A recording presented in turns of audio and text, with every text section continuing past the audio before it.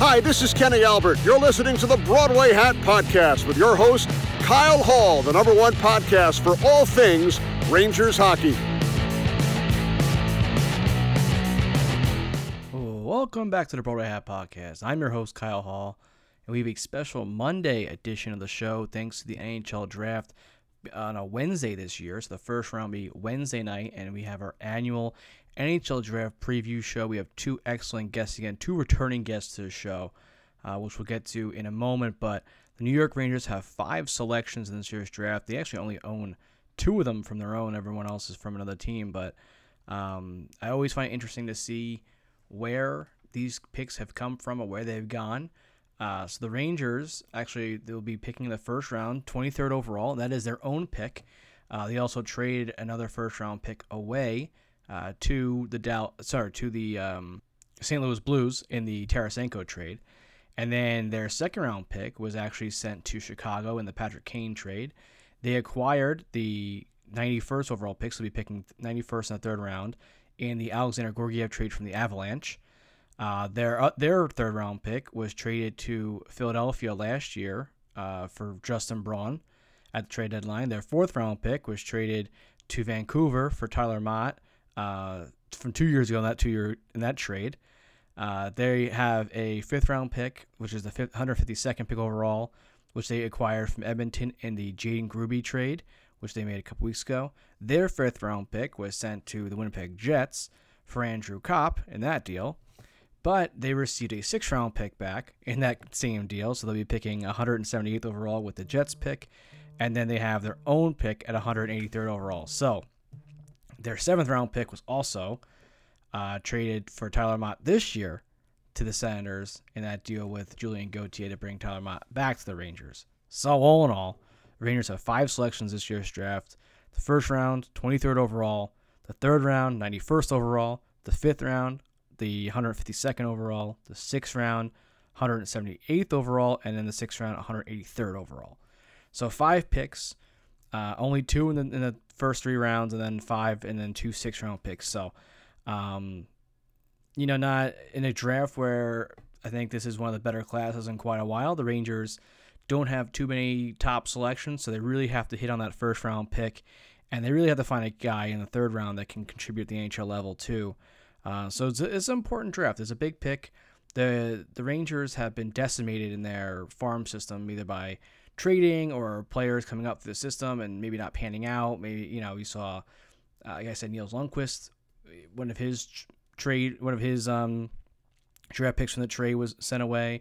Vitaly Kravtsov's been traded away. All these young guys, some of them just didn't pan out. And, some young kids who maybe just haven't taken that next step, like a Matthew Robertson down in Hartford. Now there's the Keandre Millers and the Braden Schneiders that have taken the next step and have played well at the NHL level. So the Rangers have drafted up and down the board, but the 23rd pick overall, really important. And this is only the second time the Rangers are picking 23rd overall. You have to go back to 1969 when they picked Bert Wilson. I'm sure everyone remembers that in the first round. He only played 66 games for the Rangers. But when the Rangers actually look back at their first-round picks, other than Alex Sharpanov, who they died tragically on the bench when he was 18 or 19 years old over in Russia, which I'm sure some Ranger fans will remember when he passed away. But other than him, you have to go back to 2004, and obviously Brent Othman, who's just taken in 2021. You have to go back to Al Montoya in 2004 as the last Rangers first-round pick not to suit up for the Rangers. So most of the first-round picks do see time in Rangers jersey. It might not be the longest time in Rangers jersey, the most successful time in a Rangers jersey, but they do make it to the NHL level. So there's a pretty good chance whoever the Rangers take 23rd overall will eventually see the ice in a Rangers jersey. Recent guys like Schneider, Lafreniere, Kakko, Nils Lundqvist even saw action with the Rangers. Keandre Miller's obviously still there, playing very well, needs a new contract. Kravtsov played sparingly. Heedle's obviously turned into a very good player for them. Even go back to Elias Anderson, obviously he saw some time there, but even Dylan McElroy saw time at the NHL level. So other than Sharapov, guys like Lori Korpakowski in 2004 saw time with them. And, you go back to Montoya in 2004 and Hugh Yesman in 2003. Both didn't make it to the Rangers level. And but the most likely we'll see this draft pick come in. And to talk about that, we brought back two of our two of our favorite draft analysts. They are fantastic. For third year on the show, Adam Kimelman, NHL.com draft expert, host of the Draft Class podcast in the NHL, does an unbelievable job. So we talked with Adam about his latest mock drafts and obviously who the Rangers can take there at 23rd. That can really be a good fit for them. And also we bring back the creator of HockeyProspect.com and NHL draft consultant Byron also returns to the show. He was with us last year as well. So two great returning guests to tell you everything you need to know about the NHL draft. We go over, I think it's like 30 or 40 something prospects that the Rangers could take. We talk about first round guys, we talk about late round guys, third round guys, who could be good fits for them, who's possible sleepers in this draft, anything you need to know. We cover all of our bases here. So, that will be coming up right after we get a quick word from our sponsor over at InTheClutch.com. Listen, there's no place to go other than InTheClutch.com if you need your NFL, NHL, NBA, MLB apparel. They're the spot. They have throwback shirts. They have cool current shirts, player shirts, team shirts, city shirts. Anything you need to gear up for your next game, go there. When you do, use promo code BROADWAY to save 10% off on your purchase. So go to InTheClutch.com, use our code BROADWAY, and you save 10% on your purchase and get all the gear you need for your next sporting event, your next whatever you need in your life. Make sure you go check them out. They do amazing stuff. Go check out our Ranger gear there. And, and gear up for next season for the Rangers. It'll be here before you know it. Or if you're going on a Nashville for the NHL draft, you want some Ranger gear to rep, go on InTheClutch.com, buy our shirt, use the promo code, save 10% off. That's promo code BROADWAY at InTheClutch.com.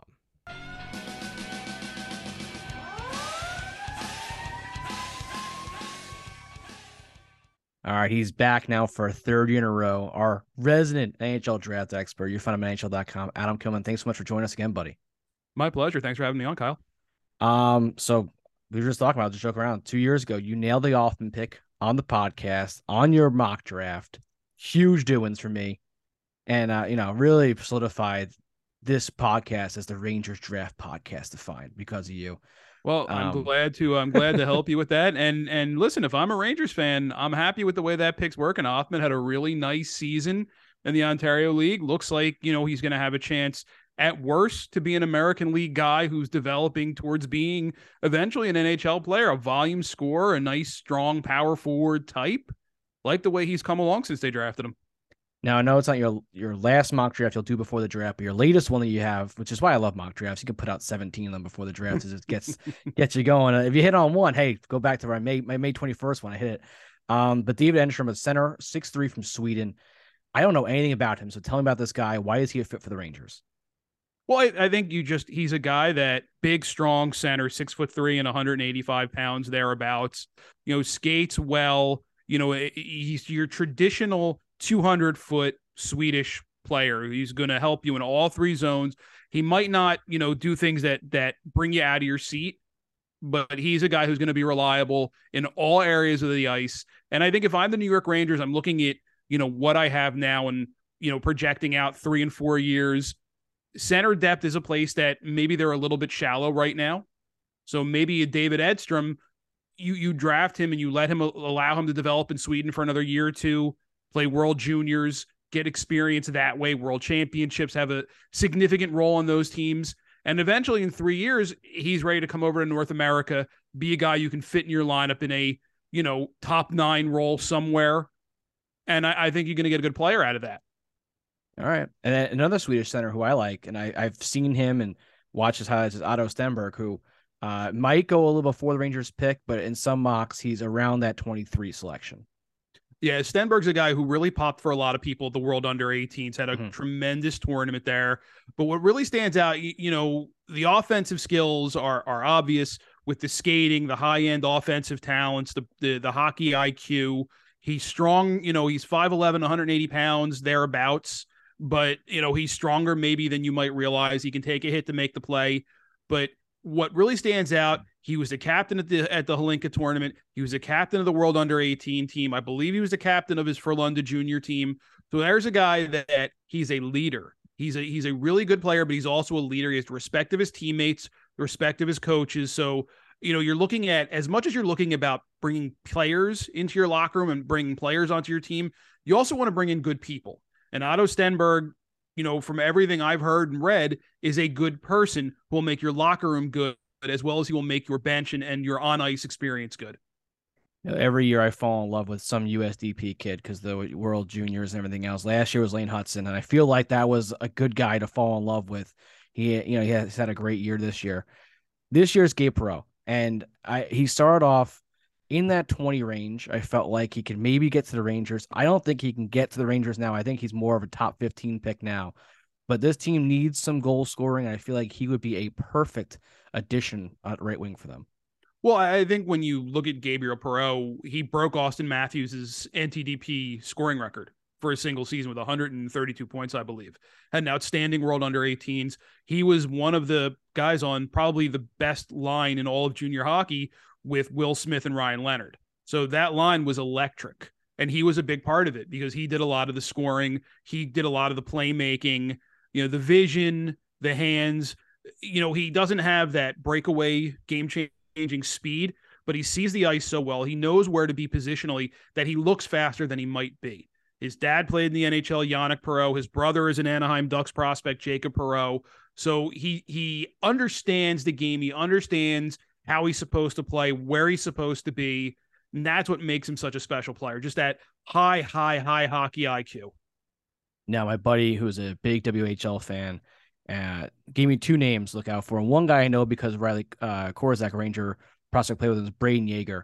Another guy who I don't know if he'll reach the Rangers or not, but I like his game a lot. Yeah, Yeager's a guy who's going to be probably in that 13 to 26 range. And there's a lot of guys who could go in that spot because the difference between some of these top forwards, because there are so many of them, is so fine that it really is a little bit in the eye of the beholder. You could ask 3 scouts, watch 5 Braden Yeager games, and you could get 3 distinctly different reports. He's got the speed. He's got the shot, but the size is going to be an issue. He's 5'10" and 160, 170 pounds. So he definitely needs to get stronger, definitely needs to put more weight on, but he's a puck hound. That's something that really stood out to me. He's patient. He's creative. He's a guy who looks like he's going to be a really good NHL player if he can get strong enough to handle what it's going to be like playing at the next level.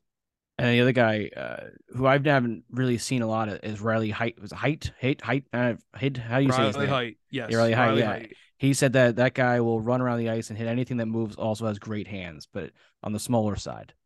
Well, for sure. And again, he's another guy that, moves the puck real well. He's because of the way he plays, the ferocity that he has in his game, he's going to be good in one-on-one battle. He's going to be good along the wall. He's a strong power forward type with some creative offensive elements to his game. Again, he's a guy that could be there in that range where the Rangers are picking. But, if a team really likes him, he's a guy that could go, in the 15 to 16 range. He's a guy that could be there the beginning of the second round even. So there's a lot of variation on what people think of Riley Height. So last year the Rangers took their second round pick, was their first round pick, Adam Sikora out of Slovakia, and I've followed up with a couple guys in Slovakia about him, and one guy that they said who's actually also in the WHL, Samuel Hanzek. Yeah, they said he's now the big name to watch, I guess, from the Slovakia side. Big 6'4" forward who Chris Drury recently, he's like these big forwards. Well, and there's a lot to like with Samuel Hanzek. First season over here from Slovakia playing in the Western League, he was third in points, second in points per game, among Western Hockey League players. But he also missed 2 months with a really bad skate cut that he sustained at the World Juniors.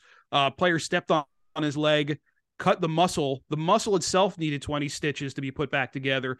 Then he needed at least 20. He couldn't even remember how many to close the actual cut. So he missed about 2 months of action, but came back, didn't look like he missed a beat. He tested off the charts at the scouting combine. So there's no more questions about his physical ability. He's 100% healed from the skate cut, but just the way he skates, the way he moves, the way he plays, just an outstanding offensive talent. He's strong enough to win battles on the walls. He can make plays from below the goal line. He's got a really nice shot. He can beat goalies from a distance, moves well for a big guy, high hockey IQ. He's a guy that, he's number 9 in Central Scouting's final rankings. I wonder if he had a full season, if we wouldn't be talking about him as a possible top 5, top 6 talent. That's how good he is. It just the time that he lost in an incredibly stacked draft class might push him down a little bit, but he's the kind of guy that we could look back 5-7 years from now and say, geez, a lot of people missed the boat on Samuel Honzek.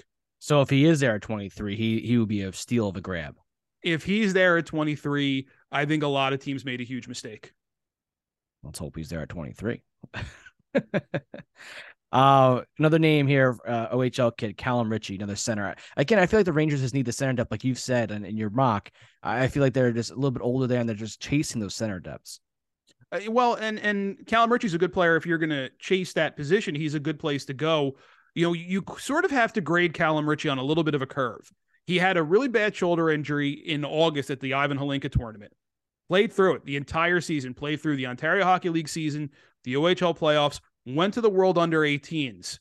Then he decided to have surgery. He probably should have had the surgery back in October, but he decided to tough it out and play, and he had an outstanding season. We talked to one scout who said Oshawa was two different teams. When Callum Ritchie was in the lineup, they were a good team. When he wasn't, they really struggled. So that tells you what kind of player he was and kind of ability he has. He skates so well. You know, he just, I watched him a little bit. Just, he can control the play just the way he handles the puck. Slow it down, speed it up, anything you want to do.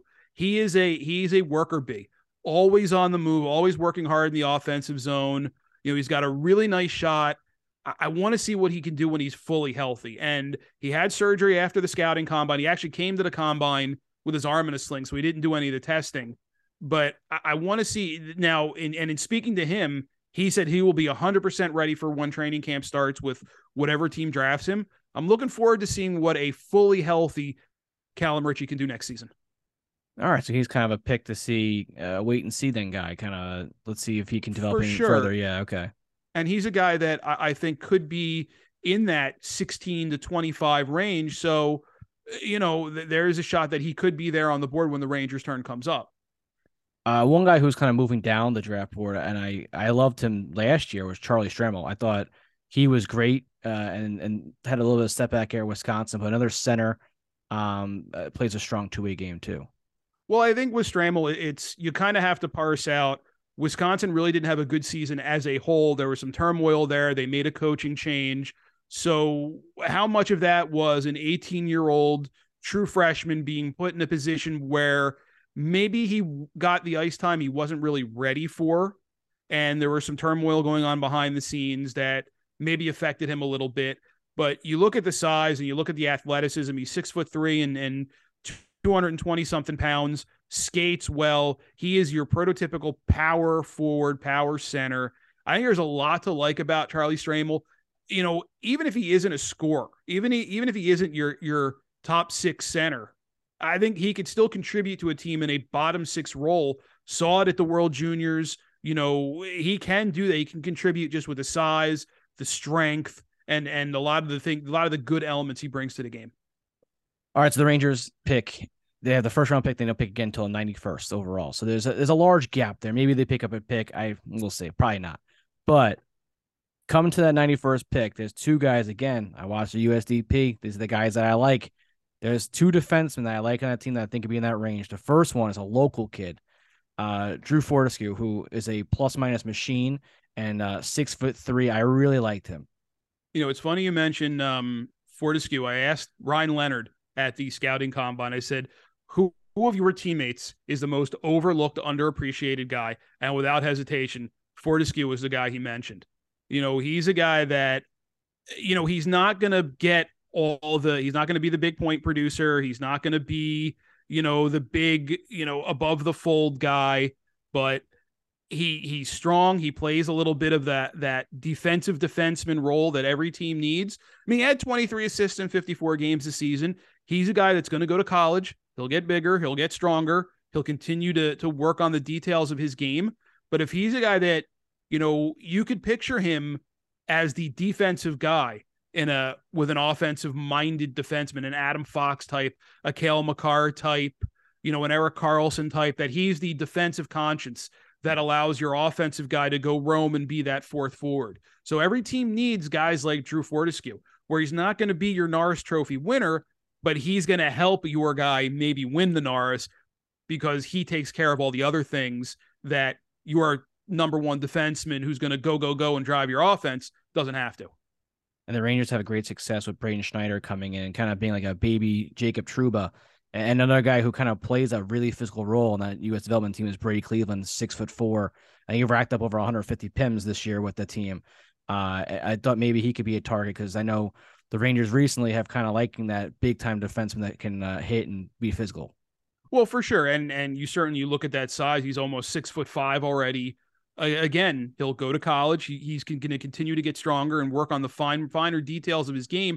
And that's one of the nice things about college hockey, especially for these U.S. national team kids, is it's a weekend league. So you're only going to play Friday, Saturday, Sunday. So that leaves you Monday through Thursday to be in the gym, to get stronger, to put on the extra muscle mass you might need, and to fine-tune your skills. There are so many good college coaches nowadays that they can work on all the little elements in their game to make themselves as good as they can possibly be. So you can step out of an NCAA lineup and into an NHL lineup in short order. So whether it's, a Drew Fortescue, a Brady Cleveland, any of these guys off the national team development program, that's the advantage they have by going the college route. Not that, the Canadian Hockey League route is bad or wrong or anything like that. Everybody's got to find the route that works for them.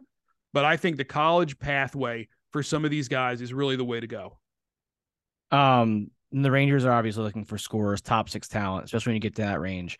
If you could find someone there, it's a home run. Hunter Anderson, high school kid, Shattuck St. Mary, big time scorer. Do you have anything on him? That's one person that when I was talking to a couple other people, they said that he could be one of the top high school kids coming out this year. Well, for sure. All of these guys, the jump from that level of hockey, even if it is a place like Shattuck St. Mary, he's going to go to Denver University. So national championship program in the fall. That jump from prep school hockey to NCAA hockey. I talked to Gavin Brindley, the University of Michigan star, and he said it was harder for him to go from prep school to the United States League than it was to jump from the United States League to the NCAA. So because you're coming out of the prep school environment where you don't have the structure, you don't have the talent around you, where if you're an elite level player, you just get the puck and go. And everybody else is sort of follows in your wake, and your coach just says, whatever you want to do, you go. And for a player like Hunter Anderson, who had, I had the numbers here in front of me a minute ago, 96 points in 47 games, that's a lot of just get it and go, right? Well, now he's going to go to a place where there's structure, a place where he's not going to be able to dominate at 5'9" and 175 pounds. He's not going to be able to do some of the same things that he was able to do at Shattuck, playing against other high school age kids. It's a big step up for some of these guys. And you can't expect huge numbers from these guys as true freshmen, especially a guy who doesn't have that overwhelming physical size. But again, like we said about Cleveland, like we said about Fortescue, he'll get into that NCAA program. He'll get in the gym. He'll work with the skills coaches, and he'll take the things that he can do well and just magnify them and make them even better. So, Hunter Anderson, he's number 111 in Central Scouting's final ranking, but that's a guy that you take him in, say, the fourth round, the fifth round, and you just let him marinate. You let him play 3 years at Denver. Then maybe he needs a season in the American League. But if he's got the skill to put up 96 points in 47 games against high-level prep school talent, if you follow that developmental curve, maybe he's a guy that fits in for you eventually as a middle six forward, if he's able to get strong enough and continue to develop the right way. Yeah, so after the Rangers third-round pick, they don't pick until the fifth round, and they have 2 sixth-round picks. So that's why I think that third-round pick is very important for the Rangers to hit on a guy who has some type of a chance to make the NHL level based off of their current prospects that are obviously most of them have graduated the NHL level now. So a little bare there, but I'm going to really test you here. This is a name that I don't know if how much you know on him, but I asked around for 6th-round pick guys, and I got Daniil Bush from Belarus playing the QMJHL. Do you know anything about him? Apparently he was a top 10 scorer there. Unfortunately, I don't, just looking at the numbers, but Ren-Naranda, they were a middle of the pack team in the Q. And look, if you're a guy who's going to come over from Europe and test yourself in the Quebec League, listen, you're taking a kid. I couldn't go do the opposite, right? I couldn't go over to Russia or Belarus and function over where they are. I don't speak the language. I don't know the culture. It would be really difficult. So I give anybody like that who's willing to come over and take that chance and take that opportunity. And look, he was a point a game player, 41 goals in 66 games. I know it's the Q, so maybe you grade a little bit on a slant there, but I give the kid full marks for coming over and being productive. And look, he's probably gonna get drafted. And even if he doesn't, he'll go back to the Quebec League if he wants to, have another kick at it, be another year older, another year stronger, another year more developed. It's only going to help him. The fact that he's coming over here to North America, to me, is half the battle, because scouts will have a chance to see him in person against, a better selection of his peers. And that's nothing against guys in the Russian Junior League. That's a decent league. But I think if you're looking apples to apples, I think the Canadian junior hockey leagues are better than what you find in the European junior leagues. So the fact that he's over here playing in the Quebec League for a good team, I think it says, it speaks well of his work ethic, his desire, and his goal to play in the NHL. I think he's, done a nice job putting his best foot forward towards getting there. And then the last skater I have here on my list is Jack Harvey, USHL out of Chicago Steel, who've had a lot of great players come in there. Just put up a 40-goal season there. Not sure if you've watched him at all this year at all. I haven't, but, the reputation of guys coming out of that Chicago system, multiple first-round picks, Owen Power, Adam Fantilli and his brother Luca, Matthew Coronado was a first-round pick a couple of years ago by the Calgary Flames, Mackie Samoskevich, who was a first-round pick by the Florida Panthers.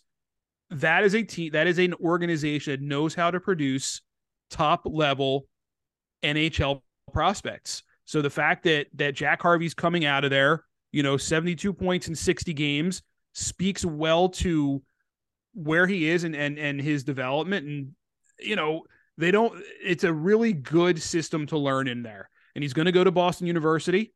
It's a really good program that he's going to be going to. They have a couple of really nice freshmen coming in there. So he'll have an opportunity to, again, further his development, further his, what he can do, and all of his well-rounded and just continue to round out his skill set and become a guy who's going to have a chance to hopefully play in the NHL someday.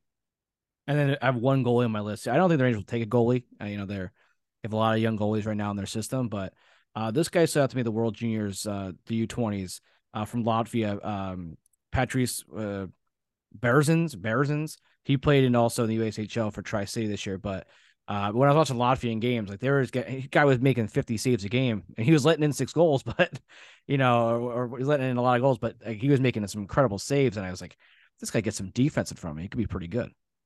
Well, I think when you're looking at goalies from those sort of countries, you're going to get just huge volumes of shots, and I think, I was at the World Juniors, and some of the goalies that really stood out were guys like Adam Gajan for Slovakia, who's going to play in the U.S. League for Green Bay next season before he goes off to college. Thomas Suhanik, who played in the Western League for Tri-City. Those guys really stood out to me as guys who, have a chance to be decent NHL players, have a chance to be NHL starters. I don't know if we're going to see a goalie go in the first round here, but I think there's some really good talent, guys who project to be NHL guys. I don't know if they're going to be top-level NHL starters or not, but there are guys like Carson Bjarnason from Brandon in the Western League, Michael Robel from Omaha in the United States League, the Czech goalie who's going to play at UMass next season, Trey Augustine from the U.S. national team program, a guy like Scott Ratzlaff, who played for Seattle, the best team in the Western Hockey League this year, Gajan, who I mentioned, Jacob Fowler, who was the goalie of the year in the United States Hockey League. He's going to play at, Boston College next season. So there are some goalies who have a chance to be, legitimate NHL players, and it's always one of those situations where if there's not a first-round goalie, somebody's going to take the first one, and then you're going to see 3 or 4 go in a row, because that's just how the draft works and how teams think. So I don't know when the first one's going to go. I have a feeling we could see one. If we do see one, the way my mock draft kind of looks right now, I think Michael Robel could be the guy to Vegas with the last pick of the first round because I think they need a lot of things. A young goalie to build around is a place to go. Certainly a young goalie who's 6'8" is a really good place to look. So Robel, I had a scout tell me that they hadn't seen a guy that big, that athletic at this young an age, maybe ever. Oh. So there's a lot to like about Michael Robel. And I don't know if he's going to go in the first round, but I think he's the guy most likely to go if one does go in the first round. Are there any guys on your list that you've watched this year that could be around like that, mid-round, third, fourth round guys that you really have fallen in love with that, you think have a really good shot at making it? Well, I think if we're looking at just skaters in general, Danny Nelson from the U.S. national team program is a really intriguing guy. He's number I had it in front of me here. He got a first round grade from NHL Central Scouting. He's number 22 on their list.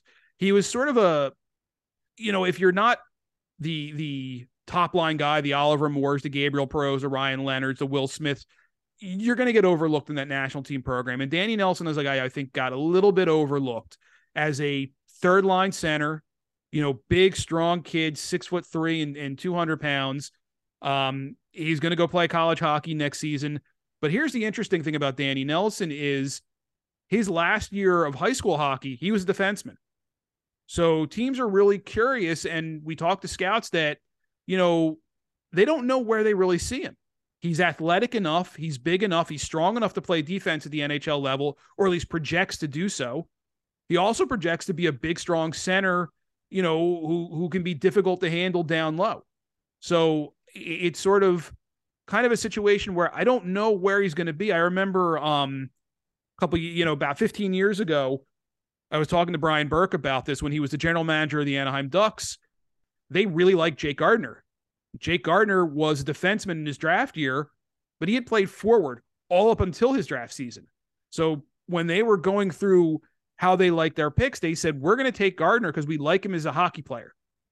If he doesn't work out as a defenseman, we can move him to forward, and we think he'll be a productive player for us. So teams could look at Danny Nelson sort of the same way, where, okay, we'll try him at center, and maybe it'll work. But if it doesn't, we know he can play defense, and we think he can be a really good defenseman that way. So he's an interesting guy. Could go late in the first round, could go middle of the second round. It's really, there's fine details separating these guys. So he, to me, is going to be a really interesting case to see what team steps up to get him and where they like him at what position. Sounds like Keandre Miller a little bit when he switched over to defense later in his development from forward. Well, for sure. And listen, everybody does it growing up. Everybody plays every position, no matter what sport they're in.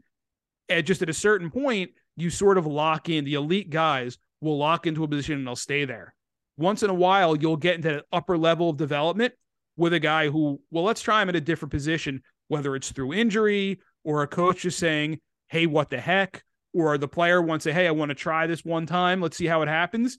And suddenly it's a completely different situation. So, it doesn't happen often, but when it does happen, it's really, really unique. So Danny Nelson's a guy, just to see what the NHL community thinks of him and where he's going to go. All right. Well, thank you. Thank you for coming on again. I love getting the all the inside info from you. You're a wealth of knowledge that helps out all of myself and all of our listeners. So on draft day, when we hear a guy's name, you can say, oh, we heard about him, or, get a little insight. So thank you so much again for coming on as always. And we'll catch up with you in a year from now. Sounds good, Kyle. Thank you so much, Adam, for coming on. Like I said, it's the third time with Adam on the show. He is fantastic. Make sure you go check out his podcast, Draft Class Podcast. Make sure you go check out everything that he writes on NHL.com. His latest mock draft just came out. I think it was Sunday night. Just came out. So make sure you go check him out there. And we'll see. He nailed the Othman pick a couple years ago. Obviously, last year Rangers didn't have a first-round pick. So we'll see if David Enstrom is the pick this year. He's in the latest mock draft for him. So, obviously we heard a lot of information on some guys there. So when you hear a name get called, hopefully we'll have some insight there that we already covered with Adam. So you'll know exactly who that player is. And obviously when the player comes out, I'll be posting about him, and hopefully we get some some input from either Adam or Byron. And talking about Byron, this guy, unbelievable. The graphs that he does and everything, showing the progression of player, it's fantastic. So let's send it now to our interview with Byron. All right, now welcome back to the show. It's NHL draft season, so we got to have him back on. We had him on last year. Everyone loved him. The creator of hockey prospecting and NHL draft consultant, Byron Beard. Thanks so much for jumping back on with us, buddy.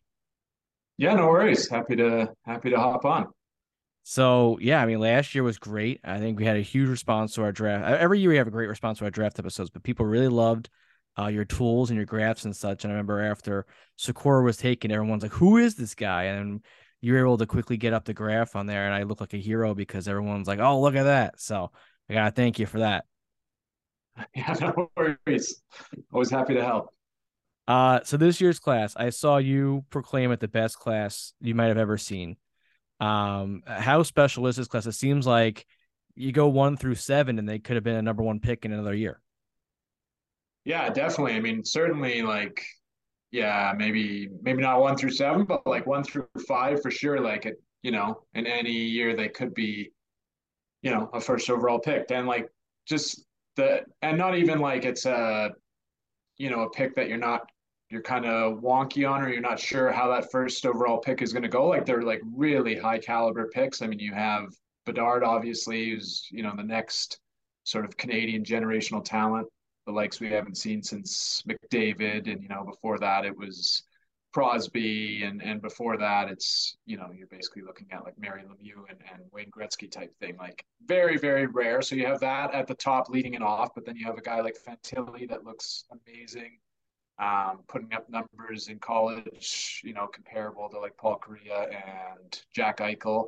And then, you go down the list, you have a guy like Mishkov, who also looks like he could be kind of a generational guy, just how he profiles in a model like mine. And he might not even go in the top 5. So yeah, it's loaded, and all the way that you look through it, like, the way I break it down in terms of like really high value guys, like this one just bubbles to the top as just having some of the most of those types of guys that we've ever seen before. I mean, 2015 had a lot. I think 2020 had a lot of them too, but then it got wonky with COVID and the different COVID years and stuff. But yeah, it's just loaded all the way through, and it's going to be awesome to look back at in 10 years and see, what happened with this draft and if it really lived up to the hype. But I think it will. So the Rangers picked 23rd in the first round. We got first round pick this year. So, big doings. That, of course, by doing this interview and doing draft coverage, it almost guarantees the Rangers will most likely move that pick before draft day. But, that's what usually happens with this kind of stuff. But so when I look at their pick and you see where some of the mocks are for them, you have a couple of guys that are ranked a little bit higher on your rankings than some other people that could go in that range. And one kid I really like is Gavin Brindley from Michigan. I know he's a little undersized, but you have him, I think, 21st on your list, which is a little bit higher than some other people have him. Yeah, I mean, you look at guys that kind of look like that. I mean, he is small, which is kind of a knock against him, but guys that kind of profile like that in the model and have an equivalency like that, like, they're not that top grade, top 5, top 10 pick, but like a lot of these guys tend to hit. He's a little bit older too, but I mean, once you're kind of out of, the first, I'd say about 3 tiers of like really good quality prospects, he's kind of that next level down where, in other drafts, he would probably be more of a guy that would be ranked in like the early teens in a list like mine. But this draft is so deep that he drops down a little bit further. But yeah, he looks good. And I mean, having that type of production immediately in your freshman year in college is a really good sign too. So, that's basically the closest you can get to, playing pro as a teenager in North America. So yeah, I mean, I like him. I think he's at a good spot there. The size limitations could be an issue, but I mean, yeah, the different stats about him and stuff, different stuff you can find out there what the scouts are saying. Like they're not, really concerned with his overall game. Like he has like a really good compete level, and he just looks good overall, and he looks good in a model like mine. So yeah, he could be a good pick for the Rangers there for sure. And then switching up from a guy who, I watched Gavin's in the season because he's NCAA, but Daniil Butt over in Russia, 6'5", big winger. Really don't know anything about him, and obviously there's that kind of Russian stigma the last couple of years with the unknown of people getting over there with COVID and watching some of these guys play. One, is that stigma kind of gone this year, and two, what is Butt's game all about? I don't know honestly if the stigma is gone. Because I mean the situation is still there.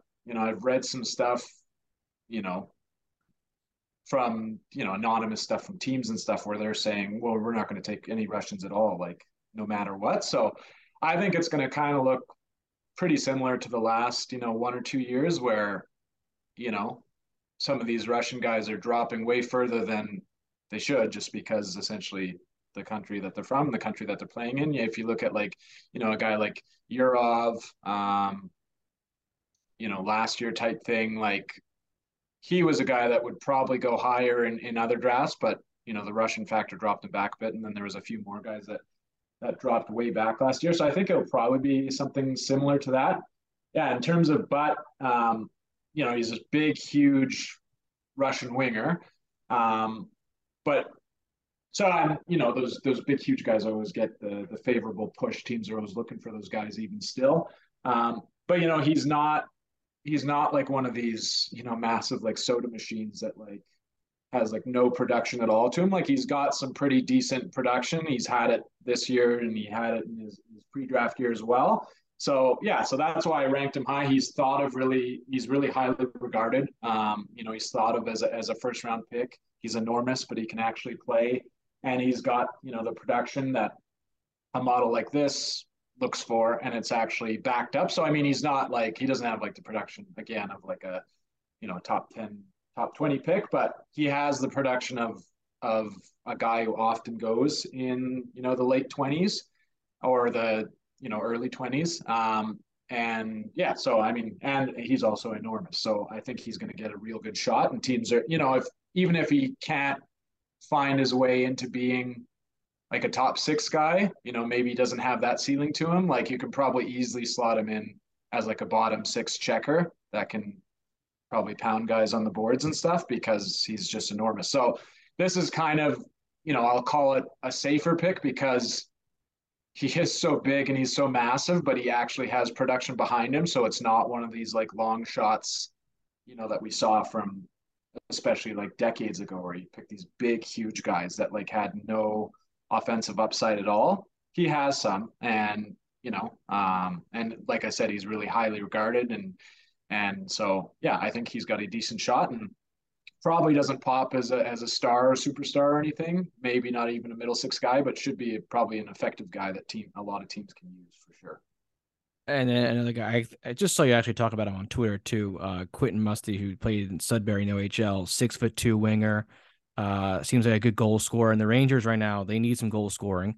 And I think he could be a fit. And you have him higher on your list than some other places do. I think some mock drafts have him just around where the Rangers are picking. So I like the fact that you have him high on your board. Yeah, he looks great. Like he's got like the, his equivalence here is scoring. If you look at this draft by forwards, he's like in the 95th percentile, really high up there. He's really, really young, which,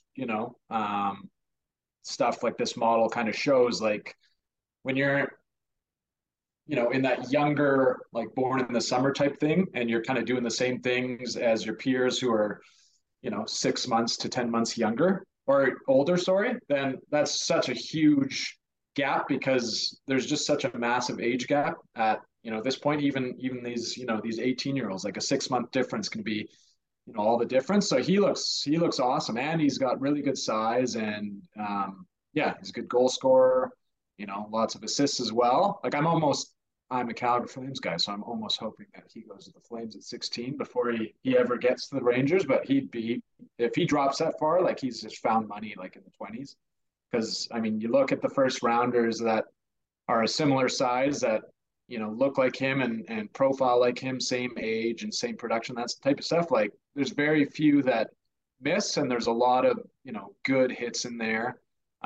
Guys like Sam Bennett and Velarde, and Huberdeau is a similar size. Evander Kane, like a lot of good hits in the where a few guys where you say, oh, he didn't make it. Like Michael Dalcole is kind of one example of a guy that fit that same exact profile that didn't really work out. So, yeah, he looks great, and I'd be surprised if he'd be around in the 20s. Like I said, I hope he goes at 16, but see where that goes. Is there a guy in the first round that's in that 23 pick range that you are a big fan of that maybe could be undervalued on some other people's boards that really grades out well in your tool? Yeah, I mean, there's Mikhail Gulyayev from Russia. He's like this smaller. He's 5'10", the smaller defenseman out of Russia, playing in that same league that Daniil Butt is playing in. So he looks amazing. Like his profile in the model is very, very rare, and it's like absolutely like elite. Like he was producing at an extremely high rate last year. He's producing at an extremely high rate this year. He's a really good skater. Like he can just fly. Um, Almost kind of reminds me a little bit of the Lane Hudson and Olin Zellweger situations of the past 2 years. I mean, these guys kind of drop into the second round, and now if you do a redraft with these guys that haven't played an NHL game yet, but now you've kind of got 2 or another year of data on them, like they're obvious, first round talents or late first round or at least early second round talents. So I could see the same thing happen with Gulyayev, and I think he's going to drop into the 20s somewhere, maybe even to the second round, because he is small and there's a Russian factor and there's probably some concerns about, his overall game. But yeah, he's a really good one that if he's around, like massive, massive value. Another one that might slip because his skating's not very good is Andrew Cristall from the WHL. You look at guys that score like him and, especially looking at his pre-draft year where he looked really good and then looking at his draft year and like just hitting those heights. I mean, I think 95% of them make the NHL and like half of them turn into stars. So, I mean, if you're getting that type of value in the 20s as well, it comes with, yeah, he's not a great skater for an elite offensive talent like that, but that's why he's dropping so far. So can you fix that even a little bit and turn him into something? Because I mean, like the way he profiles just looks great. So he's another one that could certainly slip that far. That yeah, like a team that when you're in the 20s and you're drafting, like at that point, less than half the guys drafted actually make the NHL and make 200 games. So if you can get something with like substantial offensive punch or offensive upside there, that is a bit of a risk, but maybe with some development and whatever, you can fix these issues that are dropping this player by 10 to 20 to 30 spots. Like that could be massive value for sure. So those are two guys I'd be looking at if I was the Rangers, if they start to fall, because I mean I have both of them in the top 10 and theoretically both could fall to the 20s or further. So well, let's root for that then. That sounds pretty good. I'll sign up for that. I was a huge Lane Hudson fan. We talked about him last year about how good he looked on the models, and it was just a size thing. And he was taking one pick before the Rangers pick, and I was sitting there. I'm like, all right, maybe we get another Adam Fox type player back there, and then boom, Montreal gets him right beforehand. And our old friend Jeff Gorton takes him. I was like, oh, but yeah, that was like rough. 2 or 3 picks from being a third rounder, and then now you look and he's putting up totals like that we haven't seen since your boy Brian Leach type thing. Like I was gonna say he's got Leach comparisons ago. Yeah. So I mean, like just unbelievable. So yeah, I hope he makes it, and I hope he's just amazing. That would just do wonders for just myself and on a model like this to pick up on something, and it would be a cool story for him personally. So. Now I don't know how much you've gone into your third round forecasting with the Rangers picking the 90th, was it 91st or 90th, somewhere around there. In that range, 91st in that range. Is there any player in that third round that you have your eye on that the model is showing upside to that, could be kind of it's a lottery ticket at that point, right? And then, but maybe a guy who has grades out as a player that has like a high chance of making the NHL? Yeah, there's a couple that that are in sort of the back end of my top 32 that I released, which they're players that kind of show really well in the model, but like nobody's really talking about them at all as like even like a top 60 pick. So, I put them in there because once you get to that point, you have a lot of players that sort of look similar. And these ones kind of bubble to the top, but they're just not being regarded in like a first round type pick. So, I mean, there's a couple Russian guys, Roman Kantsarov and Igor Klimovic, both playing in that same sort of junior Russian NHL league. And they look really good production. Klimovic in particular is also very young, born in May.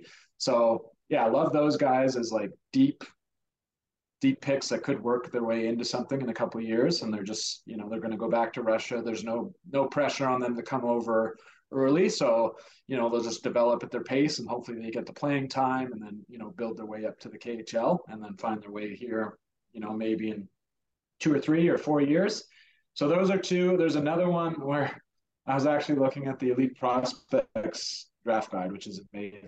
Like, it's very detailed, such like good scouting information and yeah, little tidbits about the players. And there's where my guys sort of rank on their list. And there's a guy that they don't even think is going to get drafted, or he's even, I guess, kind of worthy of getting drafted. And he's a defenseman out of the OHL. His name is, again, really young, and has this offensive sort of profile of a player that tends to make the NHL and oftentimes, turns into a very good producer in the NHL. So he's the one that, probably doesn't even get drafted, but I'm kind of ranked right at the back end of my top 32 because he just has this, it's not a super rare profile, but it's kind of rare. And, players like that, they often make it. Sometimes they can even go undrafted, like a guy like Torrey Krug sort of looks exactly like him. And Torrey Krug was never drafted and, was small and then found his way and then basically like immediately made an impact. So he's a guy who kind of looks like that, but he has better size than him. So those are three that I would probably be looking at. Another guy, I think he's going to go before that, but he could be of interest. Is that the WHL? So he has a profile, older guy, but like had very good production in his pre-draft year and near elite production in his draft year. And often guys that look like this, of this kind of older variety, that are just below sort of those like really elite guys, they normally go in like the mid-teens in the first round. Whereas this guy, I don't think he'll go in the first round. He'll probably go in the second round, but maybe he slips to the third round. So he'd be another good option too. So that's four that I would say that maybe the Rangers could be eyeing once they get to their third round pick there. You broke up there. What was that last guy's name? Cohen Zemer. Cohen Zemer. Okay. All right. I see Yeah. him on your list here. All right. So there you go. So there's a couple names to watch out for. There's pop up. We'll say he'll have a eureka moment. Yeah. Well, that defenseman now, you give me new hope now for the 6th round. Maybe I'll be throwing tidbits on Twitter about him. Look like a genius. They take him. Yeah. Yeah, for sure.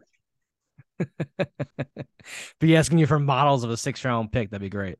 Yeah. Yeah. You did hurt my heart though, because you have your organizational prospect ranks came out, and you have the Rangers ranked 24th, and the Rangers for the longest time had a top 5, and obviously they've graduated guys like Igor Shesterkin and Lafreniere and Kakko and all those guys now to the NHL. So there's reason why they're obviously dropping down the list. But I have to ask you, I agree with 100% with their top 5 prospects you have listed there. But the Rangers just signed Zach Jones to a 2-year deal. He's kind of the guy that Ranger fans are kind of like, okay, when are they going to give him a shot? They gave him a small shot early to start the year, but then he ended up back in the American Hockey League and made the AHL All-Star team, actually. But on your model, where is he showing for NHL probability, I guess, for his future? Like, I don't know if it's star quality, but where does he show right now for you for where his development is?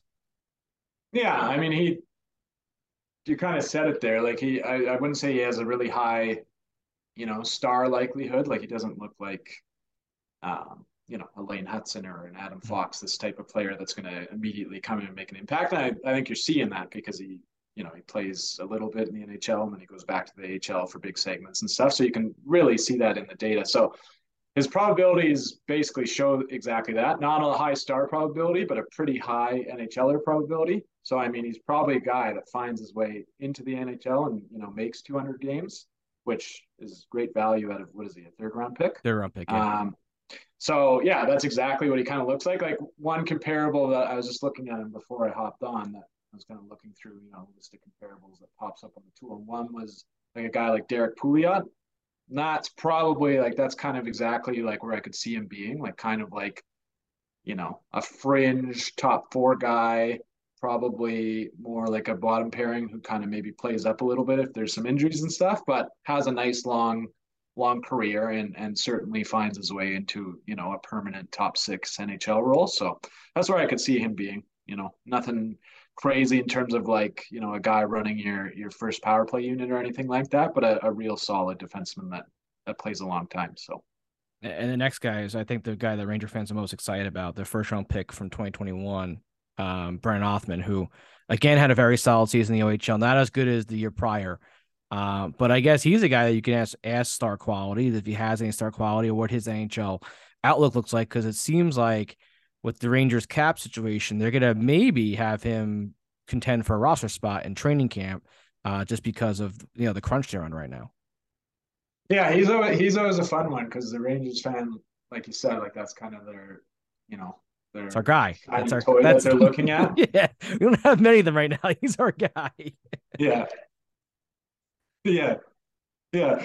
And so I posted about him before, and this is where I always kind of hear it from the Rangers or the Rangers fans, because he has this big season last year, and it didn't move the needle much for his star probability. He actually, like, he's always had pretty low star probability, and actually it went down, so it went from 4% to 3% last year. And people were like, "How is that possible?" And I, explaining it like, he's not a young guy. He's born January 5th, so he's always been like the oldest player, like in any tier he's ever played, probably. So you see that in the model, like, and the jump that he kind of, well, he has kind of a bit of wonkiness because he didn't actually play in his draft here, so that's kind of like a weird starting point.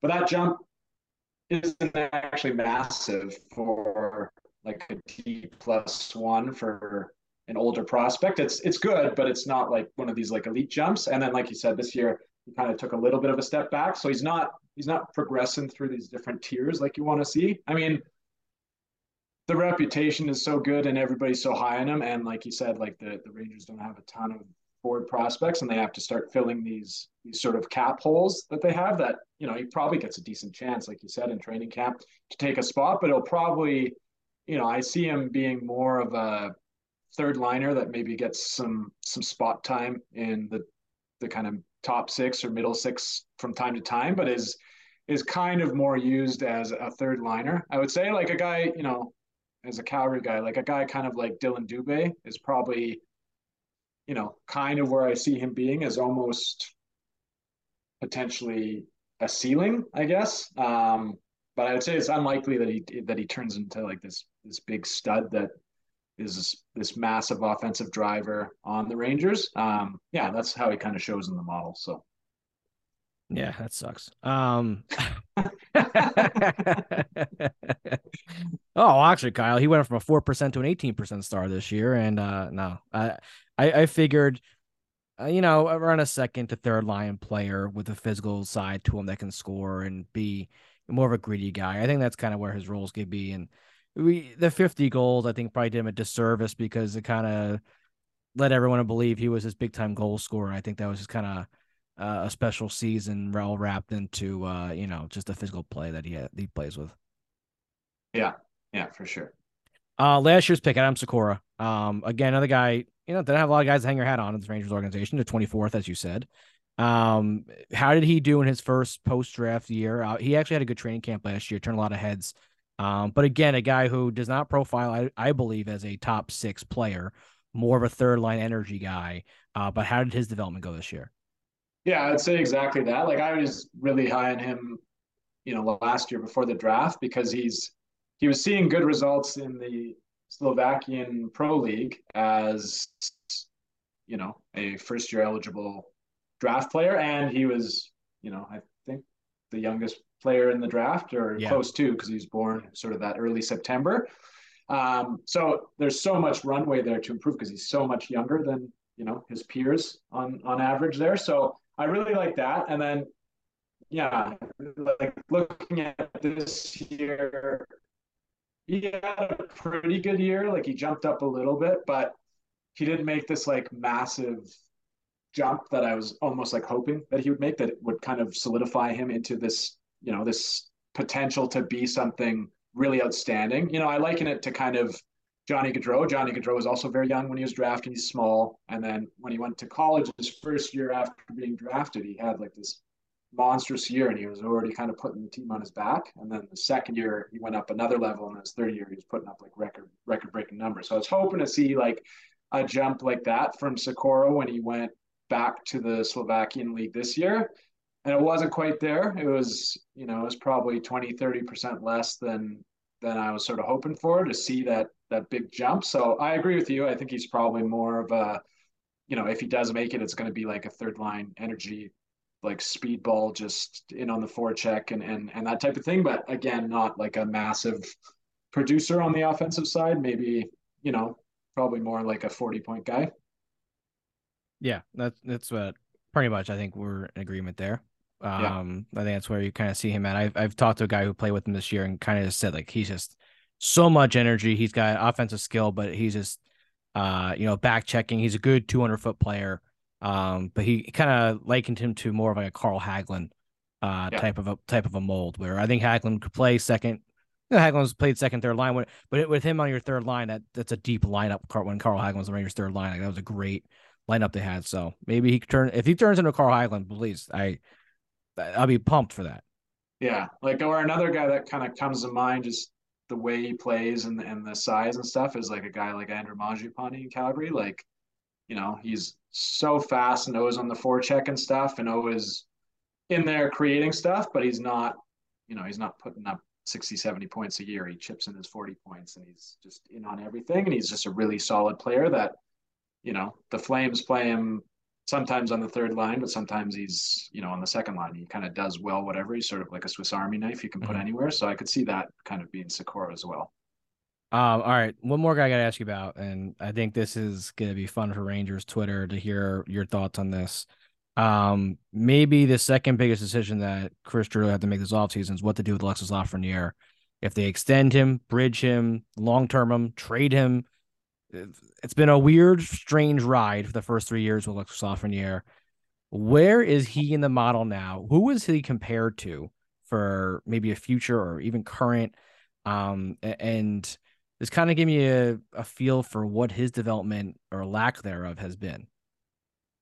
Yeah, no. So Lafreniere has been a really strange case because when he was drafted, like he looked like a obvious first overall pick, which is where he was taken. Like I didn't have any issue, with him being a first overall pick. There wasn't any, there was some really good players in that 2020 draft, but like he fit the part. I mean, he was an older prospect, but his production has always been incredibly high, even in the queue, which is hard to have really, like a really high equivalency in the queue. You have to produce at such a level that is basically extraordinary, which he did. And you look at the players that, in the model, there's only probably maybe 15 of them that kind of look like that when they're drafted. And they're like, most of them are all like amazing, like Matthew Tkachuk and, Marian Gaborik and Alex DeBrincat and Vincent Damphousse and Stamkos. There's very few guys that look like Taylor Hall, another one, like very few guys that look like this. And then especially are drafted,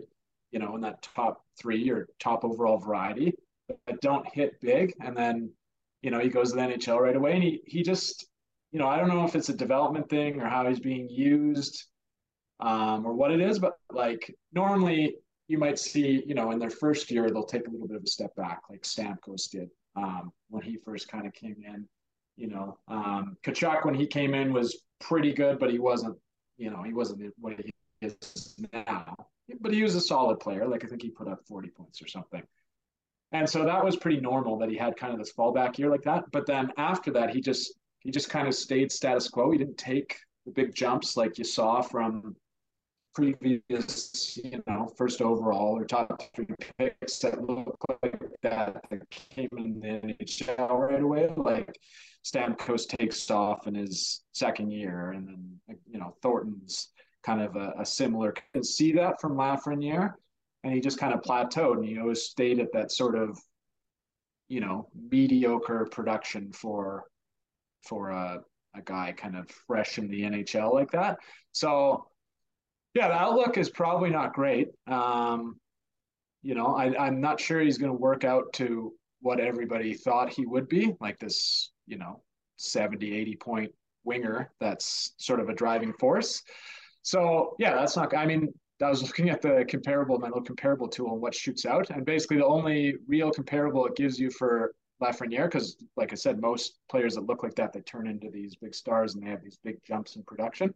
So the only one that comes out is a guy like Pierre-Marc Bouchard, who kind of had, he was very injury riddled, but he had like a very average career and he looked like he was going to be outstanding. But, I think he only played like 300, maybe 400 games, kind of like a 40, 50 point guy. That could be, I'm hoping that there's a little bit more with Lafreniere, but that could be kind of what you're looking at instead of getting like that point per game guy everybody thought he would be.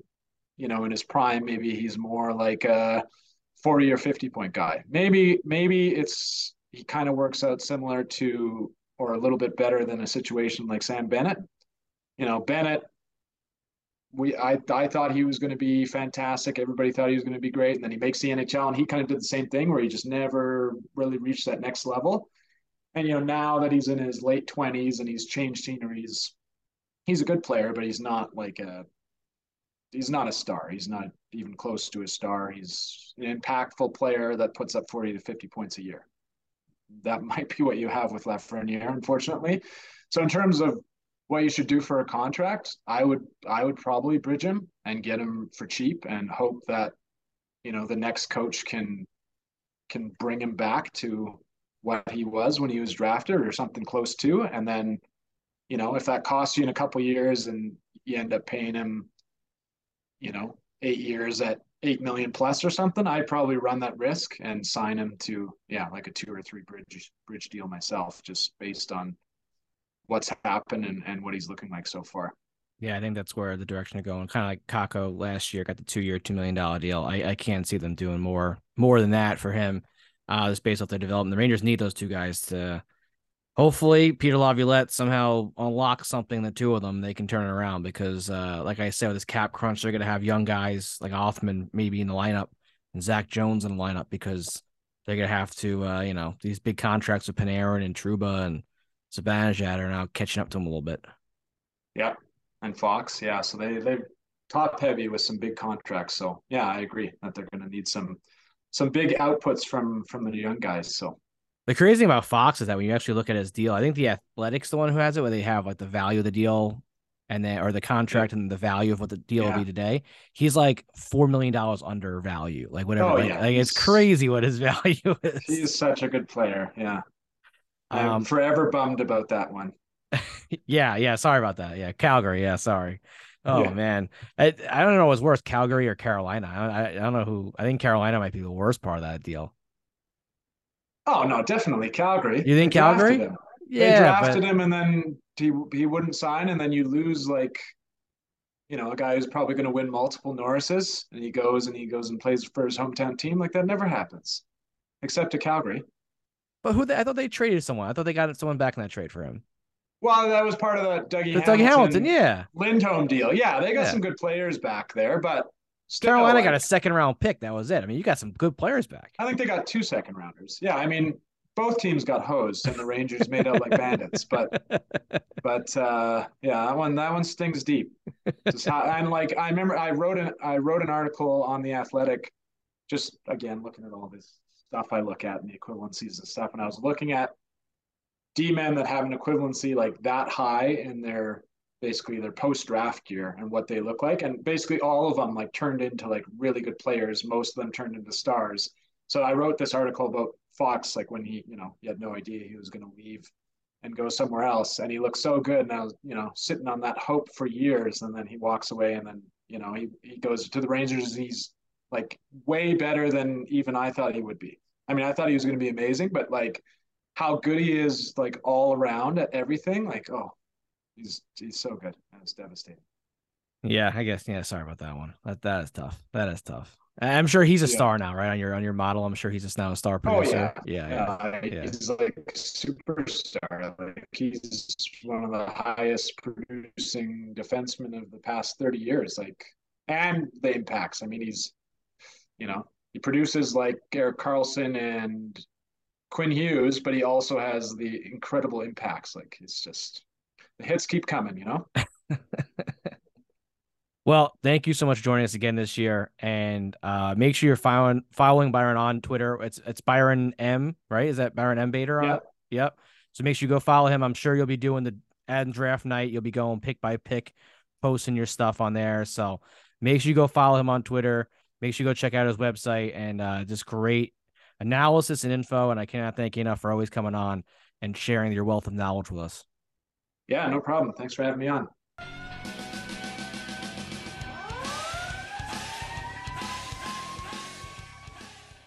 All right, thank you so much for Byron coming on again.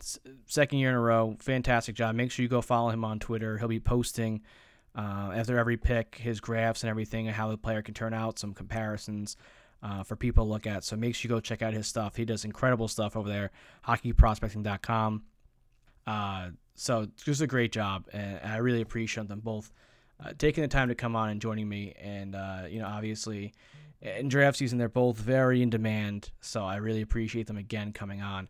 And that does it for episode 138 of the Broadway Hat Podcast. Make sure you go and subscribe to the show on all social media. You can find us on Twitter at Broadway Hat Pod. You can find my personal Twitter account at KHallNY. You can find us on Facebook and Instagram at the Broadway Hat Podcast. Make sure you go and subscribe to the show on Apple Podcasts. Leave us a 5-star review there. Every 5-star review this show does receive $1 is donated to Alex's Lemonade Foundation. So please go on there and help an amazing cause fight pediatric cancer. It takes 1 moment of your day to do that. Make sure you go subscribe to the show on Spotify as well. Leave us a 5-star review there. You can find the show on Google Play, Amazon Music, Pandora, anywhere you get your podcasts, you can find us there. And thanks so much for listening. Enjoy the draft, and we'll see you next week.